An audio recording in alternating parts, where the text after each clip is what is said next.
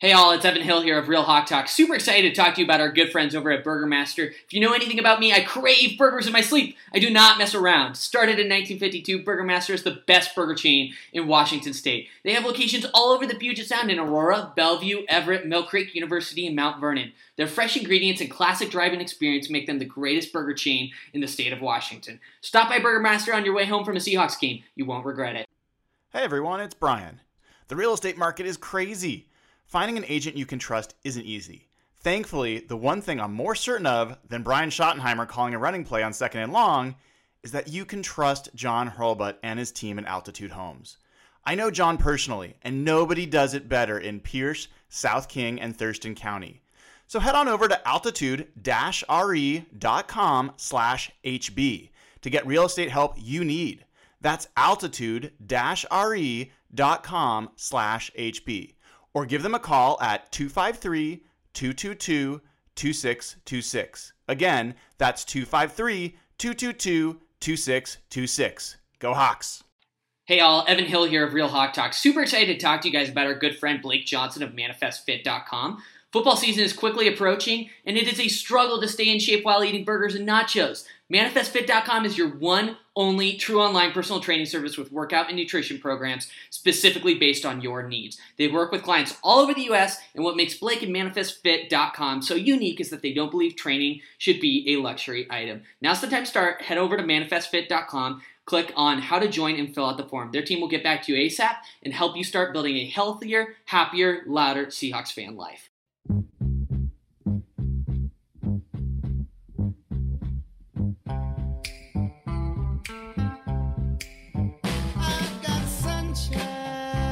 And welcome to the 82nd episode of Real Hawk Talk. We get to celebrate the 10-2 Seattle Seahawks, and we got a bunch to go over. Gonna have a fun show tonight. I do want to ask, I've got a pressing question I've got to ask Nathan Ernst at NathanE11 on Twitter. What place are we in the NFC West? I've lost track. First place. Is there anything above first place? No, first, like leading in the NFL is the most possible that you can do. Once you're in first, there's nothing that's better. No possible improvements, no further optimizations. First is the best. I love it. That is the type of hard-hitting analytics and data crunching you're going to get on this show. Evan Hill at Evan Hill SEA on Twitter. Welcome back, dude. Good to see you.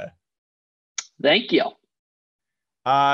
So talk to me a little bit about, where you were during this last Seahawks game against the Vikings. Were you watching that in your abode? Were you watching that out? Were you watching that alone? Were you watching that with friends? Talk to me about that. I had a couple of Seahawks friends that reside in Phoenix, Arizona. I'm convinced there's more Seahawks fans than Cardinals fans down here. Probably. I have a few of them over for the game, and it was heart attack inducing as usual. It was a wild, wild game. I will make note of one thing. I really appreciate that Pete Carroll completely stomped on Viking hearts, took the 17-point lead, let them come back in the game to let them build up some hope, and then completely shattered their hearts, after the Seahawks won. So definitely a fun game. Yeah. Jeff, remind me, at Real Jeff Simmons on Twitter, our verified legitimate source of Seahawks information. What was your prediction for that game? I think it was 27-23 for the Seahawks. Or no, I think I had 31. I think I had 31 points. I think I stole yours. I think we were similar. Yeah, I seem to remember you were pretty close. You might have been closest to pin on predictions for that game. The game did go differently than I thought, though. I thought Russell would have one of these big-time games. And that was my next question. What was you're close on score. How did the game go relative to the way you expected it to? Very differently. I thought that the weakness of the Vikings was their secondary. and I thought that Russell would just be able to exploit it. And it seemed like the Vikings kind of overcompensated, trying to make sure they covered up that one area. And I just didn't expect the Seahawks to dominate the line of scrimmage offensively like they did, because really everyone's been tweeting about their pass blocking numbers this year. Their offensive line's been pretty bad this year, and that was supposed to be one of the strengths of their team. And I just didn't think they would dominate the Vikings front seven and really just kind of flip the script on how they've won this year. And the idea of how the game would go in terms of like the Seahawks being the better team, I was right about, but the way it happened, I was totally wrong about. Well, and speaking of predictions, other than Matt Calkins, who predicts the Seahawks to lose every week in the Seattle Times, don't feed the trolls. He is the king of trolls right now. Yeah, Nathan, you did have the Seahawks losing. You were worried about this game, and this is not I'm not trying to put you in a hard spot. I'm curious though, like I thought the Vikings were going to be the toughest team left on the schedule for the Seahawks. I really thought this was a tough game. I had a ton of respect for how balanced that Vikings team was. I think it was the best offense that the Seahawks have faced in a while. And so I totally understood where you were coming from in terms of having concerns about that game. What surprised you? Like, what was different? What worked out differently than you would have anticipated? Well, I think the defense looked good again, and I didn't know. I wasn't sure whether that was going to continue to be true. They ended up kind of reversing on that, and I think that was a little bit more of what I was expecting over the course of the game. But for a while there, they looked good. Cousins and the Vikings offense looked pretty ineffective for a long stretch in that game. But then, yeah, I mean, I think, like Jeff was saying, the way that they were effective offensively was surprising. I wouldn't have been surprised if Russ had a big day or if the offense was good and that's how they won. But to see them just blow the Vikings off the ball constantly and run as well as they did, I didn't see that coming at all. Yeah, I'm kind of curious, like, for any of you, like, was Minnesota worse than you thought they were in any particular aspect? And I'll start by saying I didn't expect their run defense to be as porous as it was. And I don't know how much of that is personnel and how much of that is what we heard about in kind of post game, from Russell saying that they were in a too deep shell a lot of the time and leaving a lot, fewer guys in the box. And the Seahawks were just taking advantage and running it. So maybe it's just, as we know from data, like in analytics stuff, the number of men in the box from a defensive standpoint, I think is one of the largest predictors, if not the largest predictor of rushing success. So, that's obviously, a key factor. But I guess I just didn't expect to see like Linval Joseph and Daniel Hunter and those guys get pushed backwards the way they were so often in that game. And the other thing I'd throw out there is I thought Daniel Hunter would be creating a lot more pass pressure. Everson Griffin was creating a lot more pass pressure. Like there wasn't a lot of pass pressure, like from a pretty decent pass rushing team. I mean, is that the Vikings are not maybe as good as we thought, or is that maybe the Seahawks offensive line played really well? I can take that one real quick just because I'm looking at the numbers right now. In terms of the season, that was the best pass blocking performance the Seahawks have had all year long. And it's not even close. They registered a 79.8 overall pass blocking grade. The closest grade they came even close to this year was 71.5 against the Bucks. I think you hit the nail on the head, Brian. They have some really talented edge rushers, guys that can create pressure on the quarterback, really, really push them into mistakes. That's Daniel Hunter, Everson Griffin. I forget the name of the other triplet there, but they've had a pretty successful year in terms of the Minnesota Vikings pass rush, and for Seattle to come out and not only just run the ball down their throats, but also put a pretty impressive pass blocking performance together was really, really encouraging. And hopefully that's something they can continue to build on for next week. Yeah, it was also, I think the lowest graded pass rushing performance by that Minnesota Vikings defense on the season via PFF. I don't know. I mean, Nathan, Jeff, do you walk away from that game feeling differently about the Seahawks offensive line?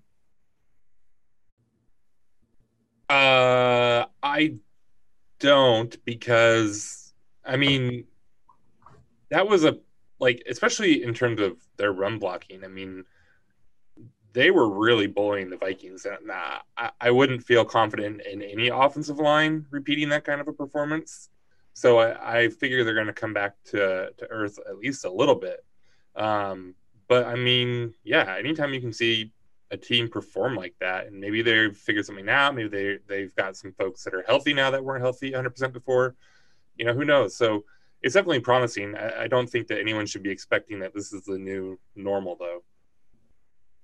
Yeah, I mean, Jeff, is there in any way, is this comparable to the defensive line performance of the Seahawks against the 49ers, who are like, whoa, where did that come from? And is it repeatable? Is this somewhat equivalent on the offensive line side?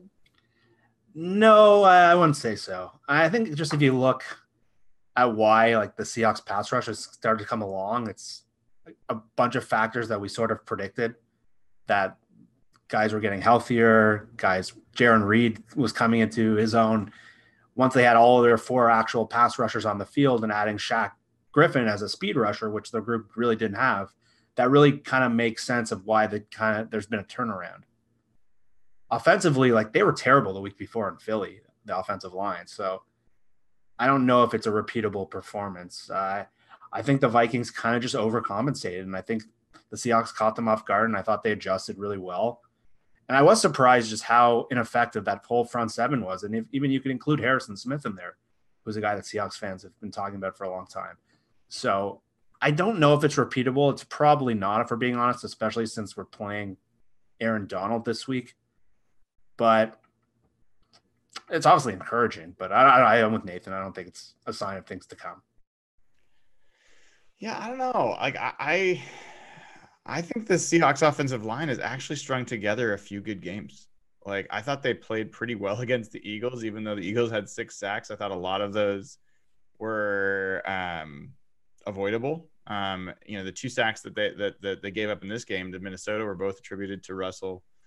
I thought that they played actually against the 49ers, even Dee Ford and Nick Bosa combined for 0 sacks and 1 quarterback hit. There was definitely some pressure given up there, but it was more from the interior. So I don't know. I'm not saying that this all of a sudden is, the 2005 Seahawks offensive line, but that was as good of an offensive line performance as I've seen in a long time by a Seahawks team, if I kind of look at it holistically. And it really stood out because, being in the stadium, generally when they run the ball, you're okay, when the runner hits the back of the offensive lineman and they go down right away, that's a no gain in most situations, time after time after time. And in this game, when that was happening, it was a 2-yard gain or a 4-yard gain. The offensive linemen were really pushing them down the field, and that was different. So I am interested to see. And the other thing about it is this wasn't a bad run defense that they did it against. And in fact, the Seahawks have now faced some of the best run defense. The Eagles were a great run defense. They ran over them. The Tampa Bay was a great run defense. The Seahawks went for 145 yards rushing against them. Pittsburgh is a great rush defense. Went for 150 yards against them. They've actually kind of gone up against some of the best rush defenses and had some of their better rushing games. And that may be significant, come playoffs, even this week as we get into the Rams, because the Rams, again, I think they're the 3rd ranked rushing defense in the NFL. So, it's going to be tough sledding again. But we talk about the offensive line a lot. Evan, you haven't brought up Rashad Penny yet. It's been 13 minutes into the pod and you haven't said Rashad Penny. How do you feel about your boy? He has strung together several really good games. And you can tell, I don't know what the exact split was on Sunday, but it felt like 50-50. And I wouldn't be surprised if Rashad Penny actually had more carries. Somebody's probably going to correct me on that, but it felt like he did. You know, we can sit here and pick apart Penny and, loathe about how he was a horrible first round pick and whatever. And that's all accurate. But at the end of the day, this team is better, significantly better, I would say, when Rashad Penny is explosive, making plays and scoring touchdowns. He is a great 1-2 punch with Chris Carson. This team is better when Rashad Penny is good. So I'm excited about it. I think it gives the Seahawks a little bit more flexibility with Chris Carson's, upcoming potential contract issues. We'll kind of see what happens with his fumbling down the stretch, but this is groundbreaking analysis. But Rashad Penny being good is a good thing for the Seahawks, and I picked him apart a ton, but I'm really excited about what he's doing. Nathan, no, I agree. It's the Seahawks are better when their players are good. They're worse when their players are bad. Dispute that. Wow. No, I think the stats back it up. We're coming out firing tonight, guys. Yeah, but you've been in the camp. You and I, I've definitely been in the hold the phone on Rashad Penny camp much of this season. I've changed my tune. Even coming into this last game, I wanted to see him split reps with Chris Carson. I don't know if we talked about it in the pod, but I know we talked about it in our group chat about that. You were like, hey, what on earth? Why would we take carries away from Chris Carson? Rashad Penny hasn't shown much. Do you still feel that way? Do you feel like the Seahawks are making a mistake by giving Penny more carries, or how do you feel now?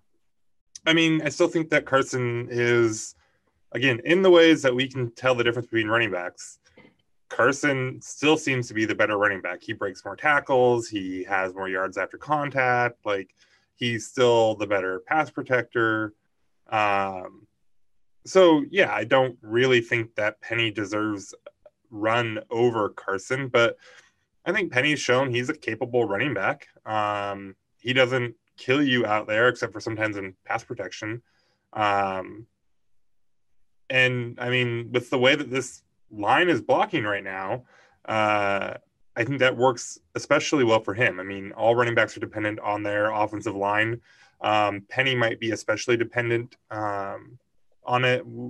Again, like we've talked about, and people have talked about kind of the runway that he needs and that he needs to kind of build up some steam. Maybe that's getting better. Maybe the offensive line has just been blocking really well for him. But I don't know. I mean, ultimately, at the end of the day, he's a running back. For those listening and not watching, that was a deep shoulder shrug from Nathan. Yeah.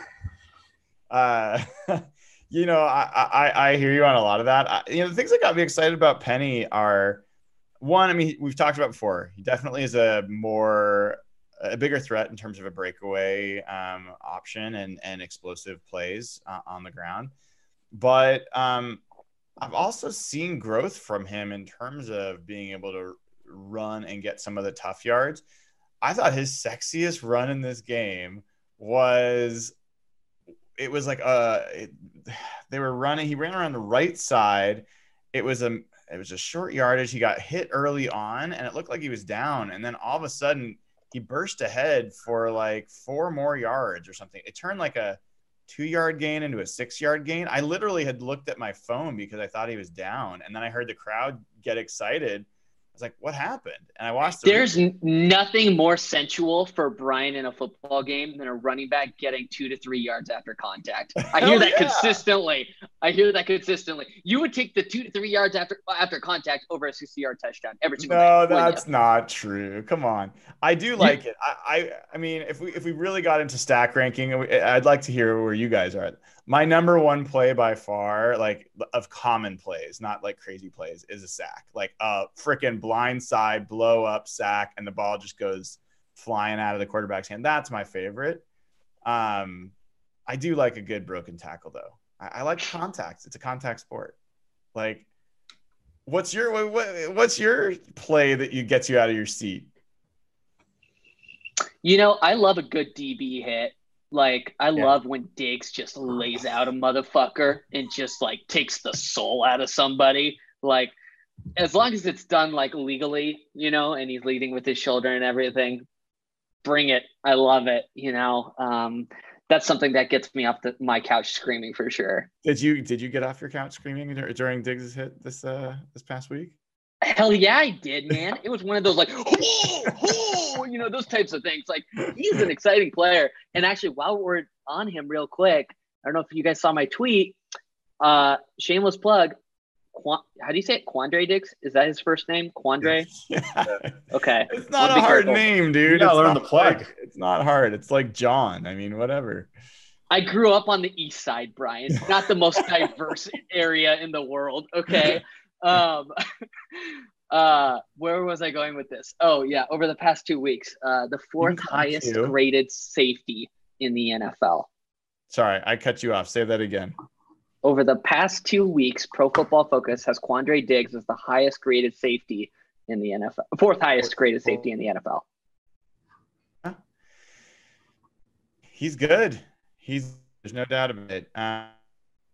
Nathan, like, I am in particular interested in what is the play that gets you off the couch? Like, what, like if.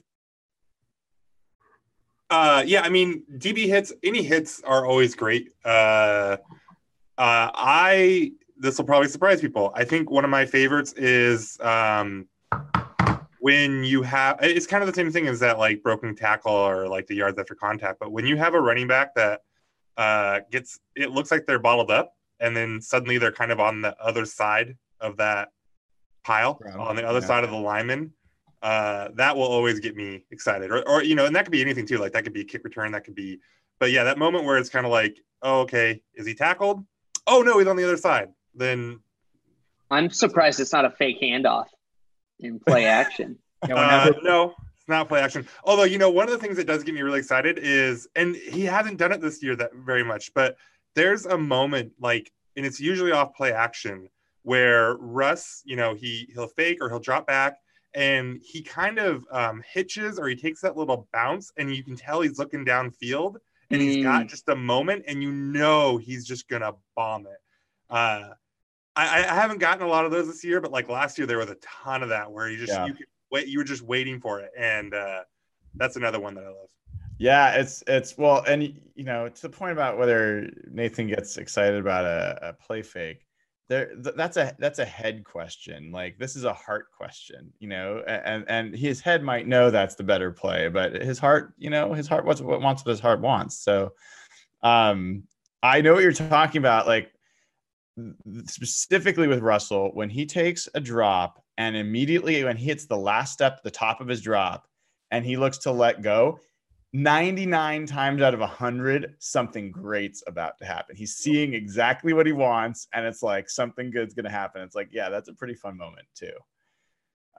Jeff, how about you? What's your favorite type of play? I'd say, the big hit, obviously, but Evan already stole that one, so I'll go with the different one. I think it's like a play when you either a flea flicker or when you like hand the ball to a running back and you can see they're starting to pass the ball.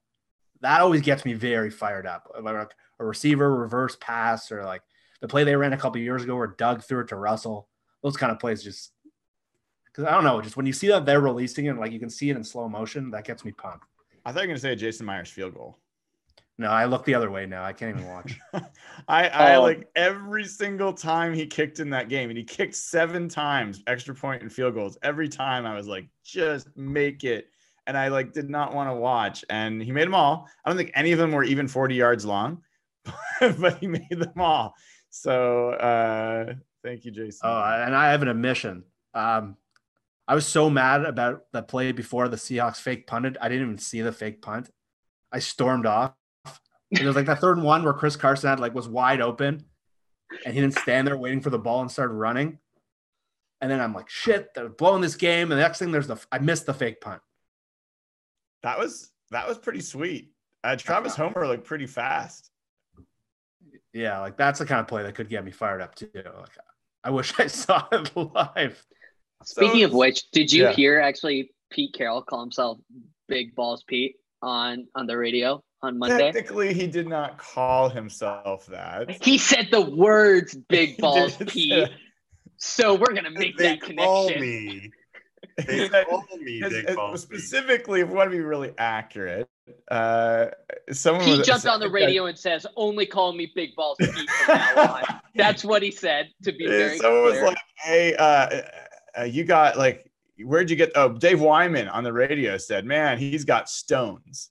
And Pete said on the Monday morning show, he was like, "Why does it always go there? They used to like they called me Big Balls Pete."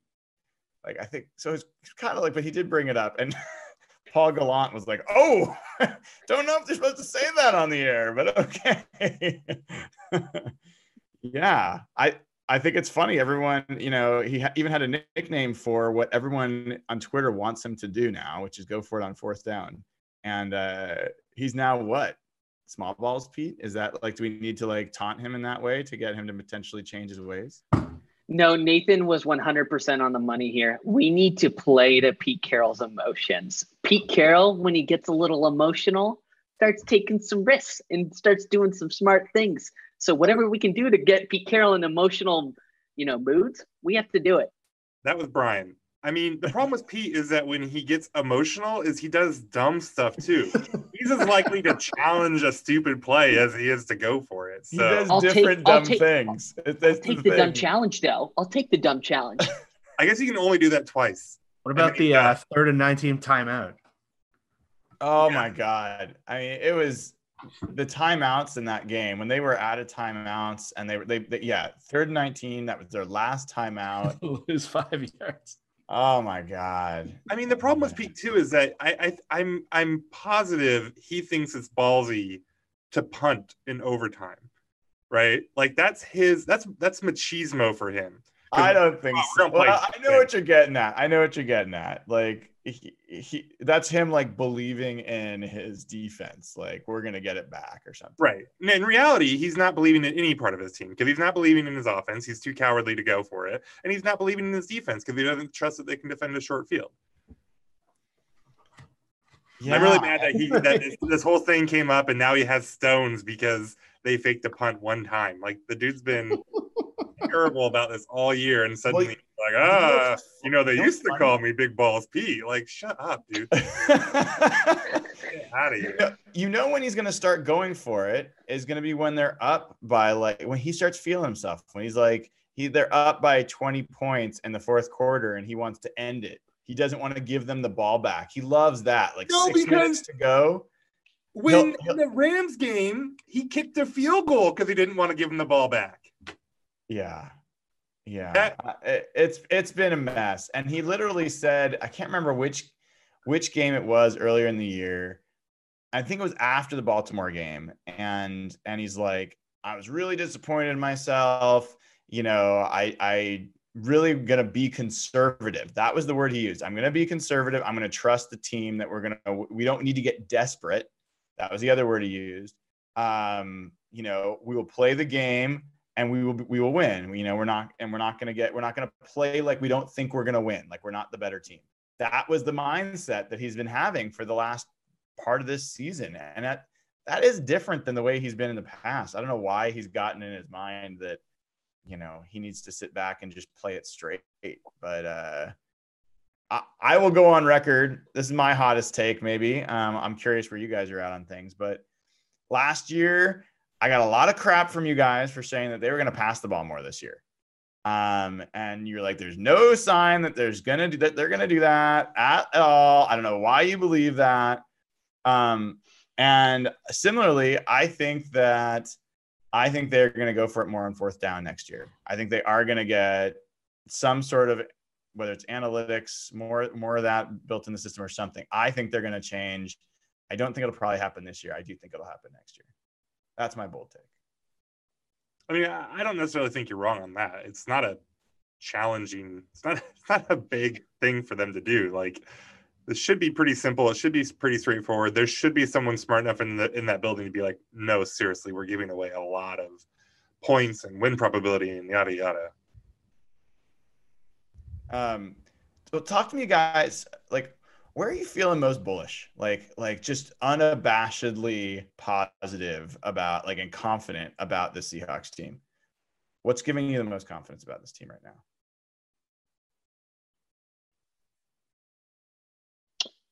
I will start, actually, and it's not the answer you guys want to hear, but it's the answer I have.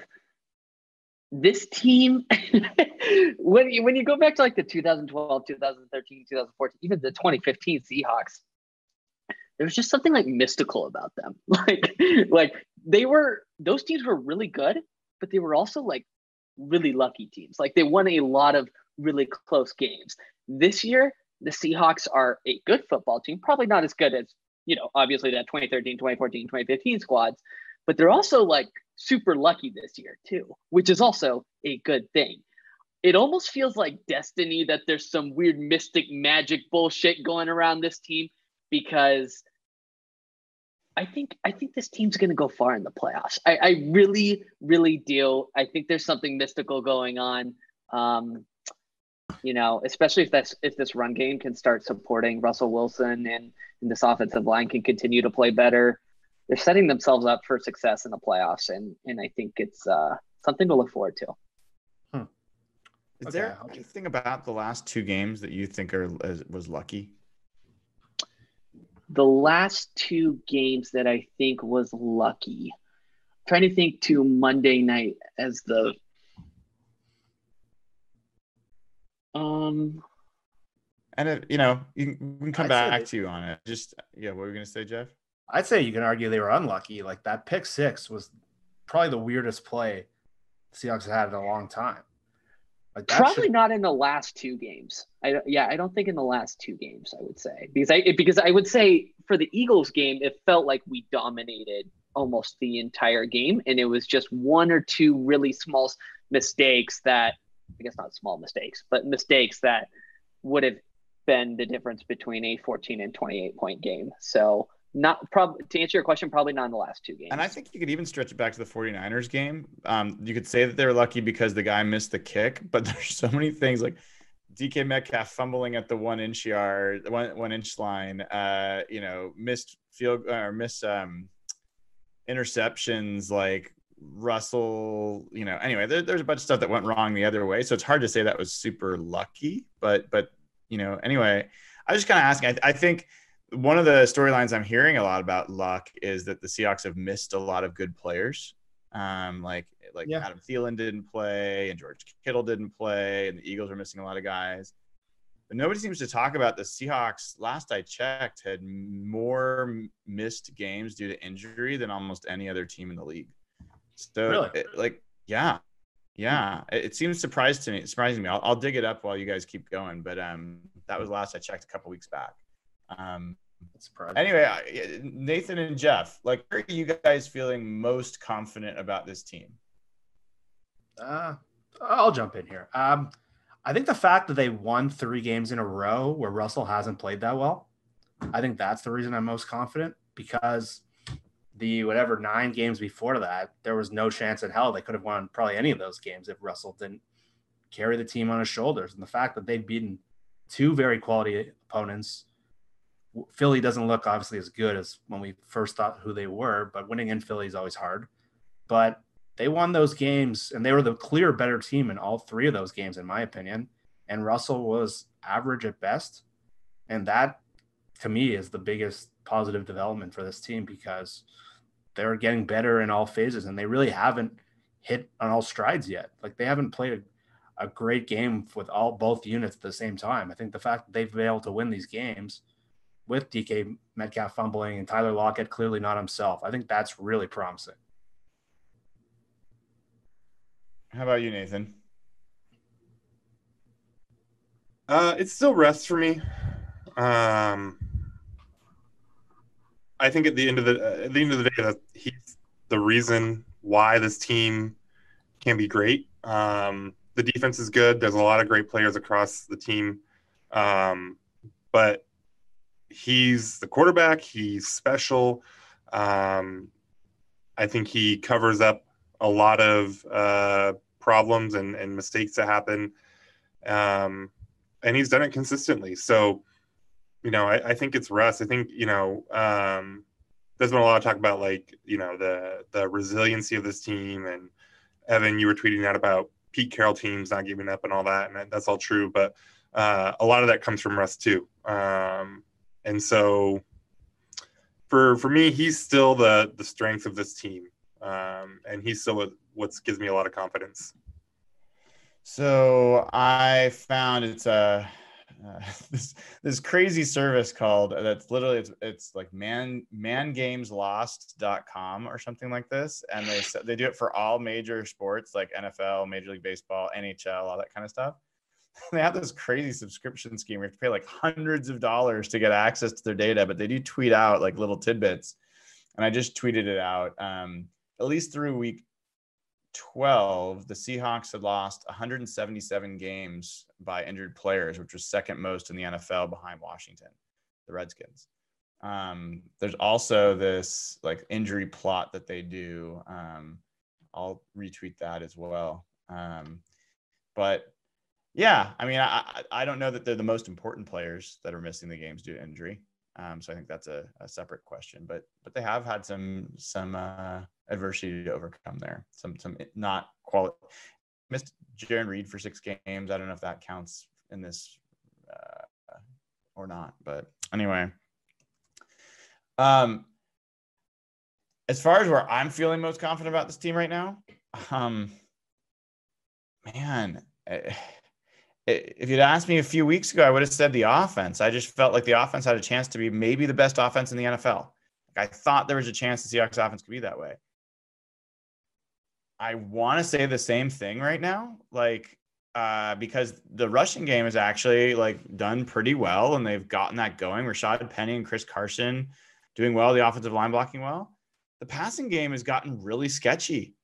It's gotten really sketchy, and that's going to be so important. I think we all agree ultimately we're going to need Russell to be great to win. Brian, I think to win meaningful games. I want to chip in here real quick on this passing game dilemma. Obviously, they've been playing below the standard that they started to begin the season for the first 8 or 9 weeks. Maybe it's oversimplifying it, but do you think Tyler Lockett's injury plus being super sick on Monday night is pretty much the big factor that's been, deteriorating this offense, their short passing game? Do you think it's going to return back to life when he's fully healthy this week? What are your thoughts there? Yeah, I think the Tyler Lockett thing's a big deal. I mean, I think that's probably stating the obvious, but the fact that he hasn't been returning kicks and he's barely being targeted, I think that says a lot about where they are in terms of their confidence in him and what he's capable of right now. He broke his career record for receptions in week 10 or multiple weeks ago, right? And now he's barely involved. So obviously he was this huge volume player for them, and having him gone is a big deal. They also, they don't have Will Dissly. They haven't had him for a while now, but Dissly was a big part of this. They've started to get Jacob Hollister in there, and that helps. But, DK Metcalf looks like he's growing, and then he makes critical drops or he fumbles. So and Josh Gordon, I mean, I'm still confused. Maybe it's just going to take some time to work him in, but when they throw to him, good things have happened. I haven't looked it up, but I bet he's probably 3 or 4 catches and 5 targets, he's a high catch rate. So I don't know. I think we definitely need to get him back, but part of me is the play calling. It's somewhere between the play calling and Russell. There's something there that just doesn't feel right, because I don't think Russell's dependent on a great receiver. I think Russell's good enough that he can make, jokes aside, Malik Turner and David Moore and all these guys, he can raise they can raise their level of play, right? So I don't know. I just feel like there's been a lot more deep drops. There's been a lot fewer quick passes and creative passes. And I would just like to see them get Russell a little bit in a rhythm early. It's old cliche football, but like do a couple more screens, do a couple more. The slants are looking really good right now to both DK and to Josh Gordon. I don't know. That's where my head is it just feels like the game plan hasn't really clicked with Russell the last few weeks. Maybe they're just playing better defenses too. Nathan, where are you at? I see thoughts percolating in that noggin of yours. I mean, if we're talking about, this team being lucky or unlucky, I think that they've been lucky in a lot of ways. They've been unlucky in a lot of ways too. I mean, the DK fumbles, that pick six was ridiculous, like Jeff was saying. So like, I don't know how bad this offense has really been. I mean, they've had weird stuff, go against them. They've still had really great moments. So yeah, I'm more inclined to say that this offense is struggling right now because of just some weird stuff that's happened. I don't think Russ is actually playing that poorly. Yeah, I don't think he's playing poorly. I definitely wouldn't say that. It's just, think about the last time he played the Rams. I mean, we talk about them a little bit since we're coming up with the big game. He was 4 touchdowns, no interceptions, 151.8 passer rating. They could not stop him in that game. He was just dominant. And it seemed like every week we were talking about how in the world did Russell and Tyler make that play combination happen? Like some crazy play. And it was often more than once a game. When's the last time we saw a play like that? I mean, I thought we saw it for a stretch in that Vikings game, right? In that third quarter when they exploded, I thought Russell looked really good. I mean, but again, like I don't want to put this all on DK or anything, but that fumble he had, where were they in the Vikings game? When he got huge. Yeah, deep, like the 28-yard line. 30-yard line, something like that. It would have been a first down. Yep. The one against the Niners, right? He was almost in the end zone, right? So that swings from a turnover or, from a touchdown to a turnover. And even if he doesn't get in, who knows? Maybe Russell gets an easy touchdown pass, right? So, and then, the Tyler Lockett thing is not small between the injury and being sick and all that. Like, you've taken his best weapon away. He's already lost Disley earlier on. And so, they still have talent there in the receiving core, but it's not the same group. And we talked about the offensive line a little bit and reasons for optimism, but there's that stat that Ben Baldwin tweeted out today of Russell getting sacked within 2.5 seconds 11 times this year. That's almost twice as much as the next highest quarterback. Talk about that a little bit more, because I think there was a guy that broke down a little bit more in terms of 2018 and 19. I think you did some additional work on that. So John Gilbert shared out too. So like from here, I got the tweet here. From 2012 to 2017, Russell was sacked in under 2.5 seconds 19 times across 5 or 6 seasons, right? And then in the last 2 years, 2018 and so far this year, he's been sacked in under 2.5 seconds 18 times. So almost as many times as in the preceding 5 years. It's ridiculous. And so if you consider that 11 of those came this year, he's almost getting sacked in under 2.5 seconds once a game, right? And like no other quarterback has more than 6 this year all season. So, the offensive line is stacks are a quarterback stat, especially anything over 2.5 seconds. Even things under 2 seconds can be a quarterback stat. They can be an offensive coordinator stat. They can be a lot of things.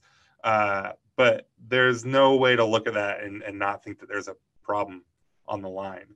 And that may be getting worse with both Posick and Britt out.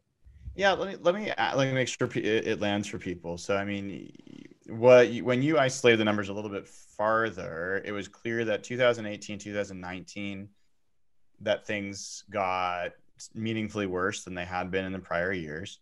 And, all of our minds initially go right to the offensive line, but there were a number of things that changed, right? You had a different offensive coordinator. different offensive line coach. You had, I think you brought up, Nathan, changes to the receiving core. You had changes to the offensive guard, which in terms of really quick sacks, up the middle is the quickest path, straight line to the quarterback is pretty quick. And I think one of the other things we've heard is that Russell has been given more responsibility in terms of making pre-snap calls than he had before. That's something Schottenheimer believes in for his quarterbacks, and I think Russell wanted more responsibility that way.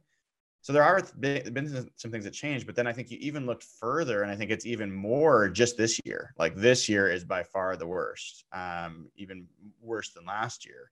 And some of those things didn't change from last year to this year. So there is something weird going on there. But like, as far as avoiding those things, that can be absolutely, there's no doubt the offensive line's part of it. I tend to think there's also something about pre-snap reads and being able to, if there's a blitzer coming and you don't have the right protection, that's the fastest way to get, smacked in the face. If you don't know where the hot read is to get rid of the ball, Russell's not, he actually that's something he can do really well. I think the times where he holds onto the ball and I get frustrated are like in this game where he's deep dropping and he's not seeing a guy open and he wants to turn a 4-second drop into an 8-second drop. That's where I get annoyed. That's where I think he holds onto the ball. But I think we see him get rid of the ball quickly on blitzes. He kills blitzes usually. So I don't know. It's just it's an interesting number and something certainly to watch. And I don't know what theories do you guys have? Do you have any other theories about what's different this year and why we'd be seeing that so much more? It's hard because I think the play design is a big part of this. And, talking about 4-second drops, that's a problem in and of itself. And then when you go back and watch, a lot of times there's 2 routes, 3 routes, right? And so yeah, you can criticize Russ sometimes that he needs to get rid of the ball and do different stuff with it. But he's not always being given a lot to work with. The thing about it, these aren't new things for them though. So I don't know if they're doing it more or if they're not as effective at it anymore or what the deal is. But that's kind of just part and parcel with this offense and what they like to do. And a lot of it plays to Russell's strengths. But you also get this other side of it. And it's starting again to skew to the point where they have to reconsider what they're doing, whether it's working with Russ to figure something else out and his getting the blocking assignments right and the hot reads or whatever, or, cooling it on these big chunk plays where you've got 2 receivers running, all the way downfield. All right. I got to paint a picture for you guys. All right. You don't have to close your eyes, but just imagine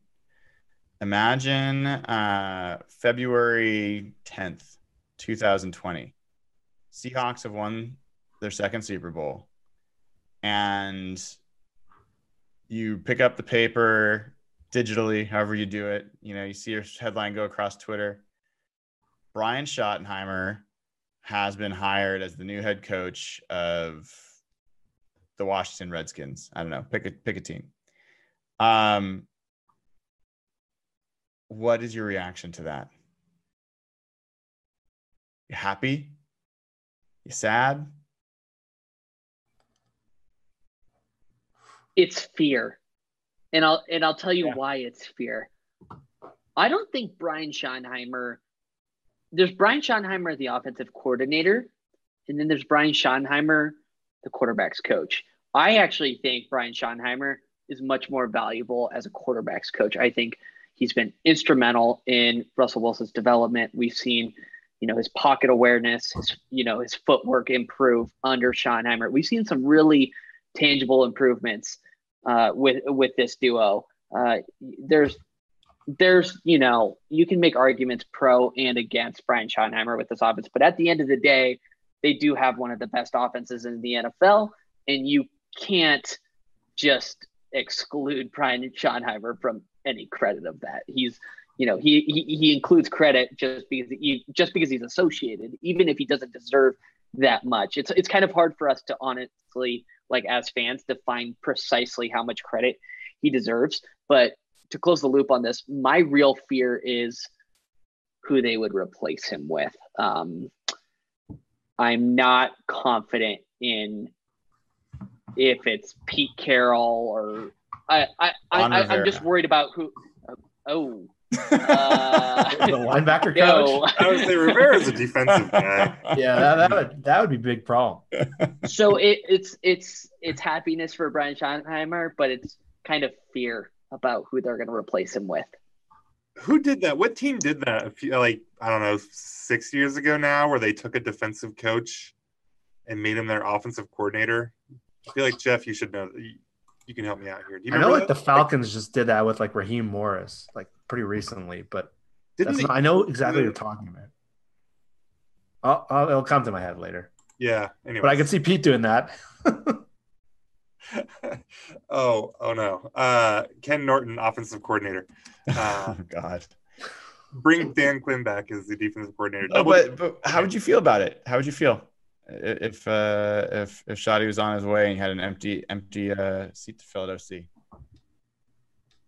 I'd feel the same as Evan. I think that Shoddy has, clearly shown that the offense can be successful with him. It's not perfect, Again, just because something's first doesn't mean it can't be better.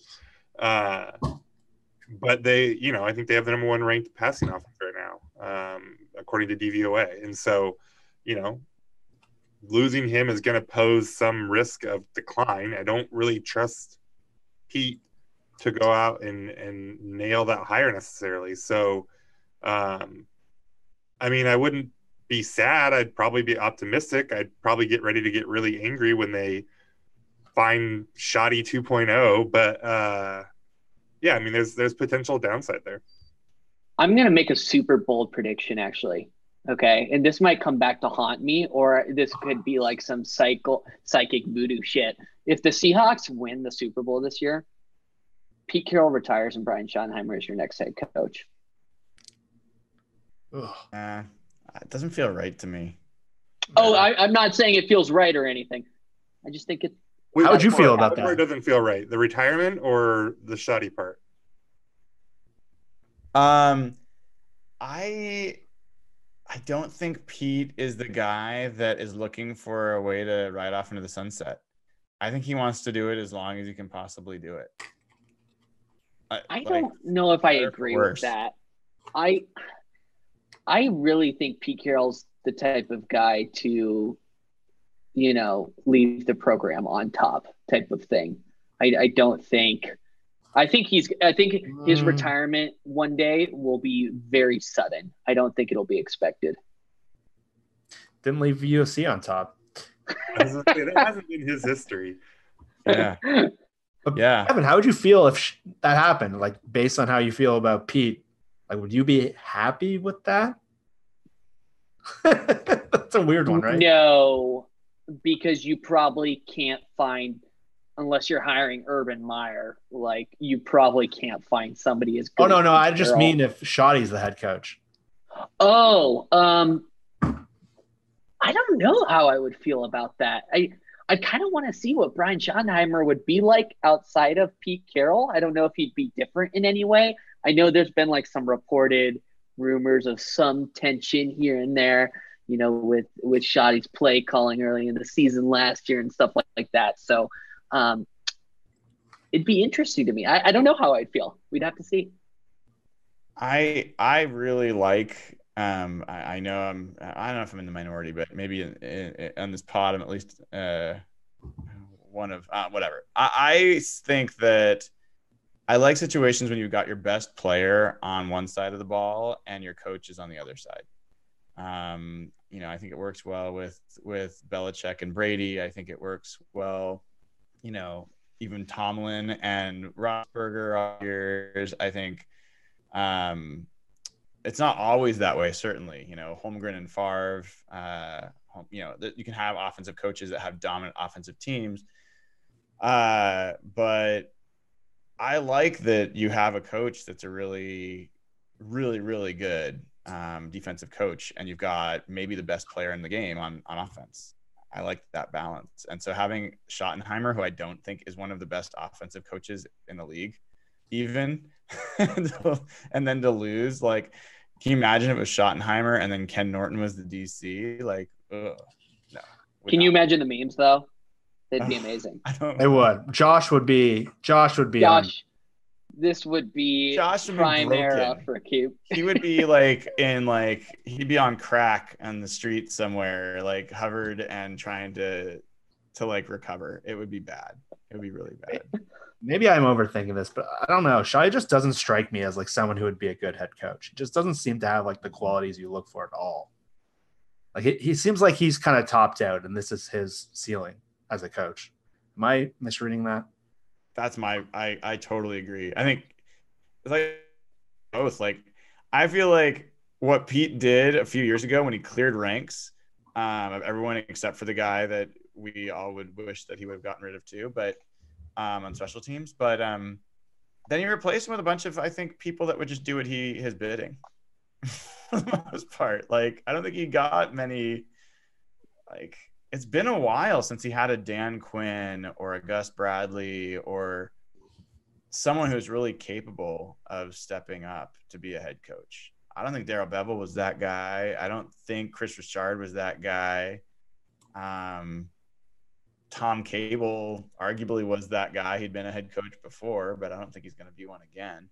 So, yeah, I don't know. It's interesting. I know we're heading up here on 9:00. Let's talk a little bit about this game this weekend. You've got Seahawks team is now 10-2, first place in the AFC West. You're going against a Rams team that is 7-5, something like that. And offense has been atrocious, for the most part. And then it just had this massive breakout against Arizona, who has a terrible defense. This is kind of the make or break game. I mean, if the Rams lose this game, I think they're out of the playoffs. I'm not sure, but I think so. Winning this game would clinch the playoffs for the Seahawks. This is a team that coming into this year, everyone was like, this is the team the Seahawks have to knock off. And they ended up winning that game. It felt like a huge, huge win early in the season. You look back on it and it's like, yeah, it was fine. How are you guys feeling about this game? Like, not even superstitiously, but like when you look at this game and you look at these two teams, who's the better team? How do you expect this game to play out? Jeff, why don't you start?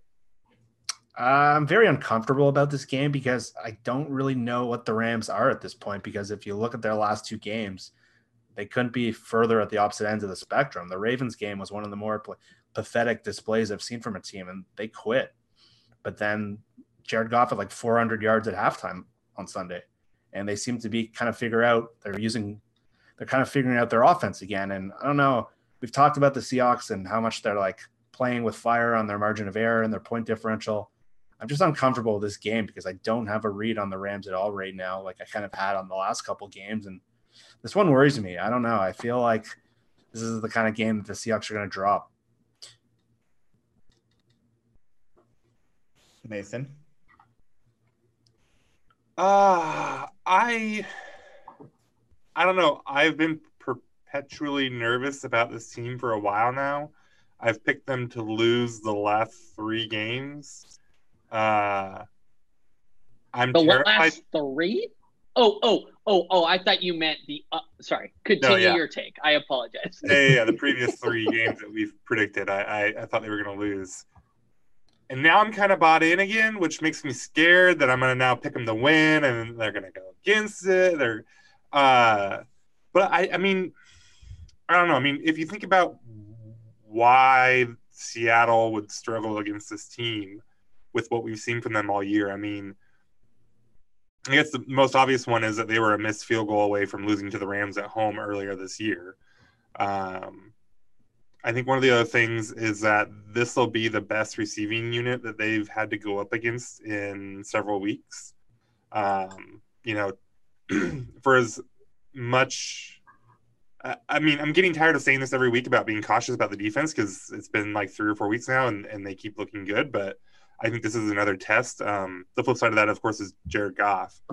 And then the other thing is, I guess, just, Aaron Donald and this offensive line, talking about Russ getting sacked in under 2 seconds. Like, it's not hard to see Aaron Donald obliterating Joey Hunt a few times. So, I mean, those are the reasons to be nervous, but I'm really not overall. I think that they should win this game. Do we know? I've been really nervous. Sorry, Yeah, go ahead, Brian. Evan. I've been really nervous for this game for several weeks, but I've officially talked myself into the Seahawks winning this game. I'm nervous still, though, because it's a divisional game, and divisional games are always dangerous. It doesn't matter how the Seahawks or Rams have performed at any point up till Sunday. None of that matters. What matters is what happens on the football field on Sunday. And I still believe that Rams are honestly a dangerous football team, and they could win this game. I think the Seahawks are a better team, but divisional games are dangerous. So they have to go into this game not playing down to the quality of their opponent. They have to play past the quality of their opponent. They have to play to their quality of play. So that is something I would like to see from this football team. I think at the end of the day, and we spoke on it earlier, the real key of the game, it's no secret. It's the pass rush getting to Jared Goff. If you can get Jared Goff under pressure, you can stress him out. He will make mistakes. No doubt in my mind, he is not a good NFL quarterback. If you give him the time, if you give him, the room to make plays, he will make plays. But you have to put pressure on him. And right now, this pass rush is clicking at the right time. Ansah looks like he's going to be potentially okay for Sunday night. Clowney actually had a great game still against the Vikings, playing through that sports hernia injury. Rasheem Green is playing well. Shaquem Griffin is flashing on the edge. There's a lot of things to like about heading into this game, but I do think the edge rush gets to Jared Goff, and I think the Seahawks win this game. Are you going to say something, Nathan? No? All right. Nope. One of the things, a couple things about this game that are interesting. So one, you remember the Seahawks were in control a lot of the first half and it actually slowed down the Rams offense. But then this guy named Gerald Everett, their tight end, he went off in the second half. I think he had like 100 yards receiving in the second half or something like that. He was like all over the place. Well, he didn't play last week. He hasn't practiced yet this week. He may not play. So the Seahawks may get some more fortune there as a guy that gave them trouble. The other thing is the Seahawks, this defensive pass rush that the Seahawks have now found, they've done that against two pretty good offensive lines in the 49ers and the Eagles. And then even with the injuries, the Eagles offensive line is decent. And then they did it against the Vikings last week. The Rams offensive line is bad, like really, really, really bad. Like Andrew Whitworth is okay at left tackle. The rest of the line is terrible. And their starting right tackle, Rob Havenstein, he's been injured for a while. It looks like he might make it back for this game. That might be a really good thing for the Seahawks. He's given up more pressures than anyone on that line. He's just been a total turnstile at right tackle. I think Austin Blythe might be their right guard. He's also really bad. And then Brian Allen was their center. He went out on injured reserve a few weeks ago. So they got like Austin Corbett playing center. Like it's a really, really bad line. So I think the Seahawks have a chance to really overwhelm them from a pass rush perspective. And you've also got this weird thing where your favorite little wonder boy, Sean McVay, is like flogging himself for not running the ball more often and not using Todd Gurley. And so now he's running the ball more often. I don't know that helps them. Like, I think Sean McVay is searching for himself. I don't think he knows what to do with the team he's got. So I think the Seahawks defense has a really good shot to play their best game against the Rams in the McVay era. I think we haven't also talked about Trey Flowers, who has had 2 great games in a row and is coming on strong. You don't think so? I saw that little head shake. Come on, dude. That was a great interception. You guys have been doubting. It was a great job of not getting Trey called. Flowers. all year. Oh,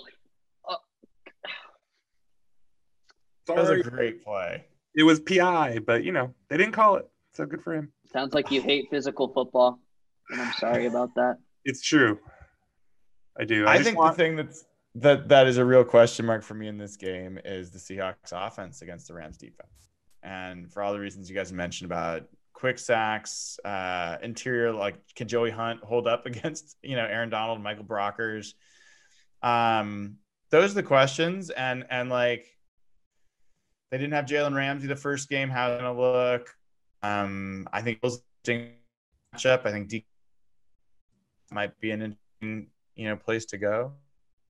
I'm curious. We did not face Taylor time, and I think he was pretty good at safety. So, it's gonna be an interesting game. I think the weirdest stat I found was that the Rams are 1-5 when they allow 17 points or more. And for a team with an offensive coach that is known for scoring points, for them to struggle when the opponents score 17 is pretty weird. And in fact, I think the one game they won was the first game of the season. So they've lost their last 5 games when opponents scored 17 or more. So on the other hand, they're undefeated when their opponent scores less than 17. So that's really the question: is if the Seahawks 25-point game, I think they win it comfortably. And in fact, I think that it's going to be something like 25-16 is my expected outcome. Where are you guys score wise? Let's go around robin. Nathan, you first. Second, technically. Make somebody else go first. Let me think about this one for a minute. I'm gonna go Seahawks. 20. No, I'm gonna go Seahawks 20-10. It's gonna be a low scoring game. Jeff. I hope I'm wrong about this. I got a weird feeling about this game. I'm gonna say Rams 26, Seahawks 24. Nathan. I'm gonna go big. I'm gonna go 42-9.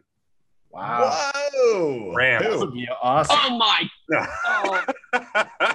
Seahawks.